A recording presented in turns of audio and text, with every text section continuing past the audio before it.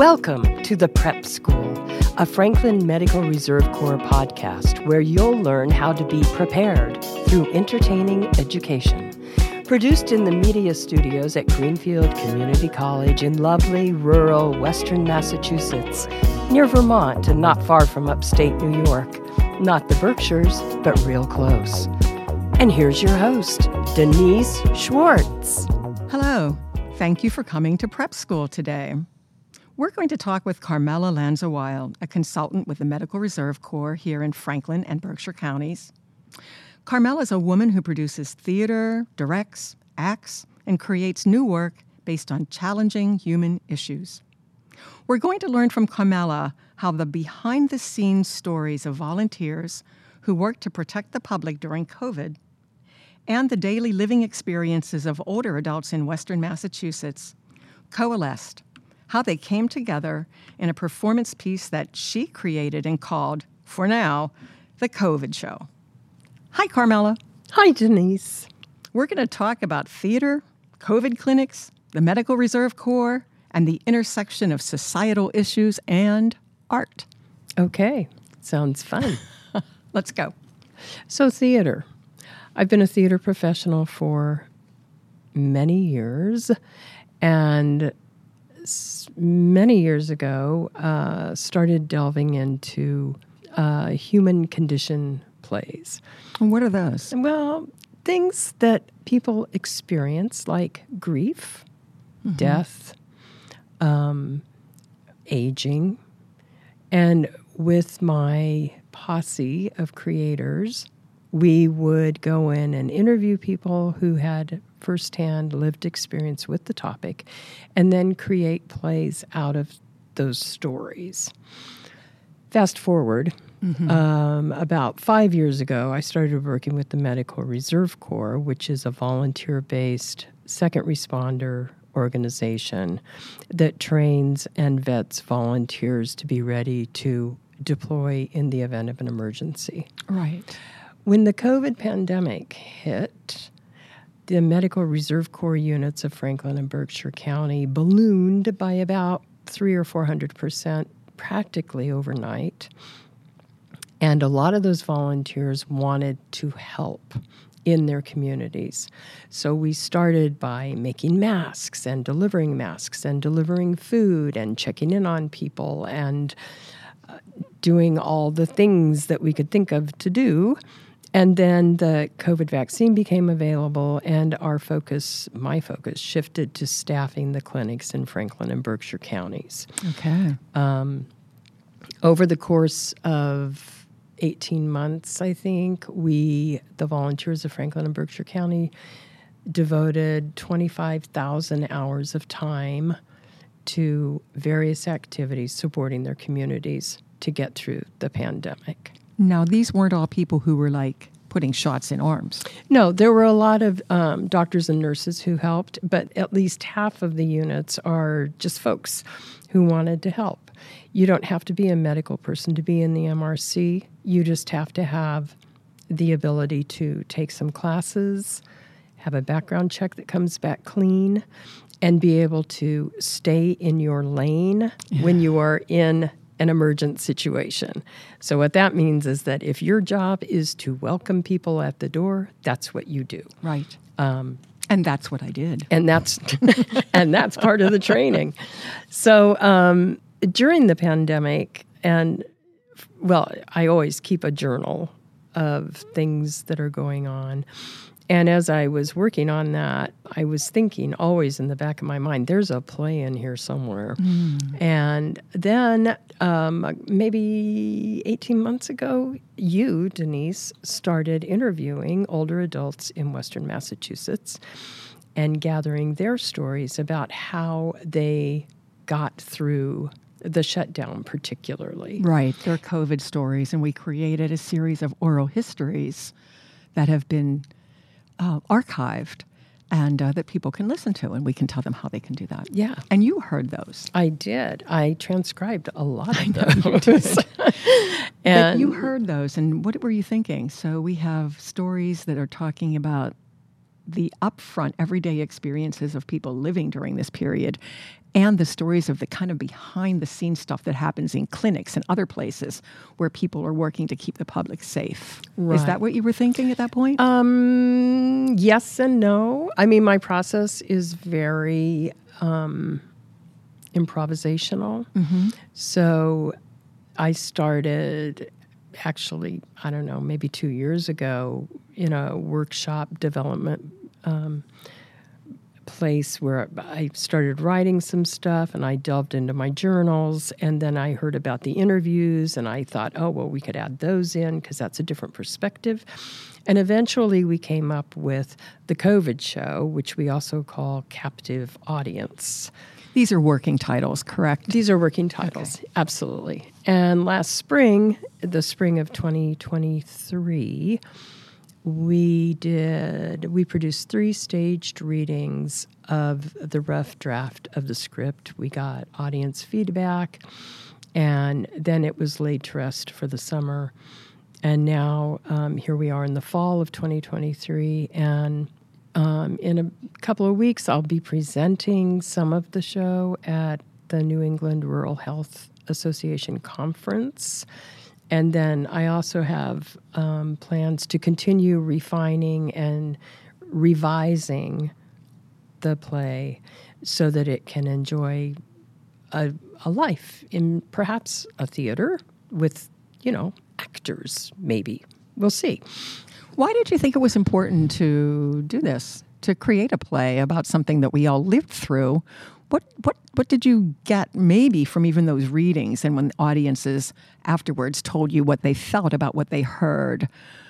What were you thinking about that? And why was it so important to get some messages out there, ones that the general public may not have heard because they didn't know what was happening in COVID clinics. They didn't know what was happening behind the scenes.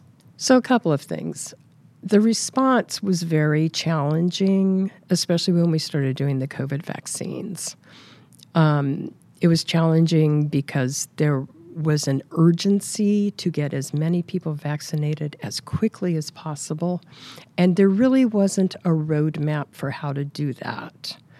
There were pockets of organized information, but it was not really, there wasn't a lot of guidance federally or at the state level for what to do.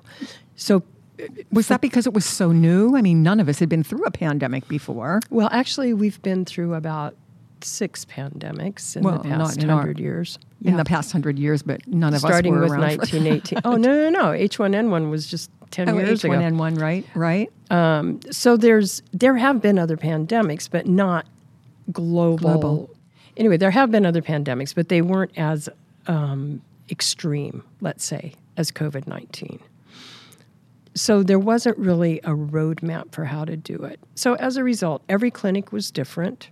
They changed constantly in terms of the setup, the physical way you would get people registered, get them through the clinic, get their shots, have them sit and wait. What if somebody faints? Just figuring all this stuff out. Sometimes we did drive-through clinics. Sometimes we did walk-through clinics. And each one, people had to figure out how to do it. Are you saying that when you were told there's going to be a clinic and it needed to be staffed, that was all you were told? You weren't given any guidelines on how to get that done? No. Wow. No. So we, the MRC, went through many variations of how to do that. We tried different software packages. We tried different ways of reaching out to people. I would get emails from volunteers who were very upset that they hadn't been scheduled. And, so I'd have lists of people who were upset so I could schedule them. And then I'd have a list of people who had been doing it all the time. And it was really time to get some fresh blood in. And so, there would be between 5 and 50 volunteers, usually closer to 50, at every clinic. And there were between, I'll say, 5 and 8 clinics a week for months. So it was a trip. I mean, it sounds totally different from your perspective, what you had to go through, because as somebody who went through one of those clinics, it went like that. I just saw that, I get there, I go through, I get my shot, I wait, I'm okay, I'm out of there, yay. And I have to say that a lot of the public saw it that way. I worked one of the clinics. I was lucky enough to be out in a parking lot, and after people did their drive-through, got their shot in their arm, came by, they came to me, I showed them where to park, and as they were driving by me, I'm not kidding you, I only saw positive response. Maybe I saw 1 or 2 negative responses, like, I didn't want to do it, but I did. But most people were giving me high fives and going, yay, we did it. It was so gratifying. So from my perspective was, this is really running well. And I think on the whole, at least the clinics I personally experienced, they did run very well. There were many glitches behind the scene. There were clinics where they didn't get the vaccine delivered. There were clinics where they had bad needles, which I didn't even know was a thing. Oh. There were clinics when people wouldn't show up and we wouldn't have enough people. Yeah, so I remember that. There were clinics where the computers didn't work, and we had to have computers so that we could upload the data to the state to keep track of who had gotten the vaccine and who hadn't. And so that was a challenge. There were a million things that everyone, and people, the people organizing them were tireless in trying to improve and make it better. My piece was tiny, but a lot. It was a lot. And one of the takeaways for me was that it always felt like we could do this better. So what could we do that's better? And the way to figure that out is to look back at what we did. In emergency management, you call it an after-action report, where at the end of an emergency, everybody involved sits around and says, this is what happened, where were the gaps, what can we do better next time? And that indeed has happened. There are many after-action reports out there. And people are thinking about how to do it better. And so one of the impulses for me for doing the show was to remind people that we went through, as a world, as a people, a unusual and traumatic event. It was very difficult. A lot of people died. A lot of families were torn apart. There was a lot of political unrest, I'm sure everyone recalls. And I think it's very important that we find a way to process that information and figure out how to better respond when these emergency situations evolve. There's going to be another pandemic. They happen all the time. That's right. So what can we do now to prepare for the next one? There's also the shift that anecdotally I have heard from lots of people that, we're the new normal is truly new. Things have changed. They have. Office buildings are empty. People have disappeared. Where are all the workers? What used to be just everyday life no longer exists. And so acknowledging that and embracing that we are going into a new frontier and talking about what happened is important, because the reason I think we tell stories is to help us understand our lives. I like that. So with theater, we can present stories, a lot of stories, and people will relate to them, and they will get new information, they will get a better understanding, and hopefully all of this will combine to make us healthier, make us more resilient. I know you hate that word, but it's a little overused, yeah, but it's meaningful. It is. And to, help us get through what we're still going through. It was a hard time. And I saw all of the readings that were presented for the COVID show. I heard all of the different voices, and some of them were really unhappy.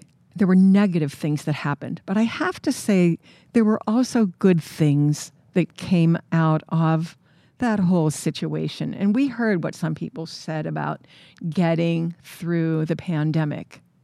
For those people who didn't lose a loved one in the pandemic, for those who didn't have a real traumatic experience, there were moments, what I've heard from people in doing the interviews and watching and listening to the readings and hearing what people behind the scenes had to say, there were moments when people had the time to think about things that weren't superficial, things that were going to try to help us move ahead in spite of everything that has happened or that will happen. I remember several people saying, well, I've been through things before, and my thought was I just have to keep going. My behavior every day has changed. I can't do the things I used to do, but that's okay. I just have to keep going. I mean, this is like really important for us to remember. Bad things happen. That's what life is. But life is also full of good things. And maybe sometimes getting through not so good things gives us a way to get through the next thing that happens. I don't mean to be rambling, but I remember that that's really when people were talking to me, they would kind of do this kind of thinking while we were talking about what happened to them. It was really bad, but look, here I am and I'm okay. Yeah, exactly.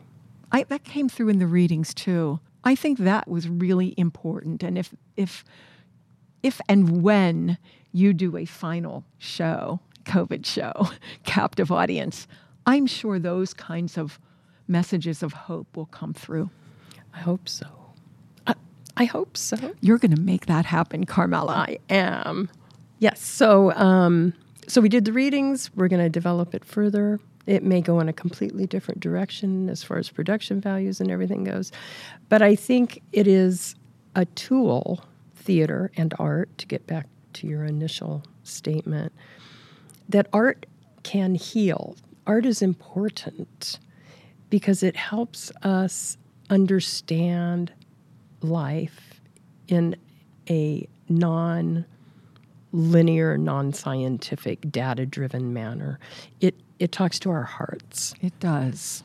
And that's what is going to help us get through. I can't wait to see this show. Me too. Well, get to work, will you? Okay, I got to go. Thank you so much for being with us today. It was really good to hear. Let's not forget what happened during the pandemic. Let's be strong and get through the next thing that happens. We know we can. Okay? Absolutely. Okay, it's a deal. Thanks, Carmela. Thanks, Denise. Bye-bye. Bye.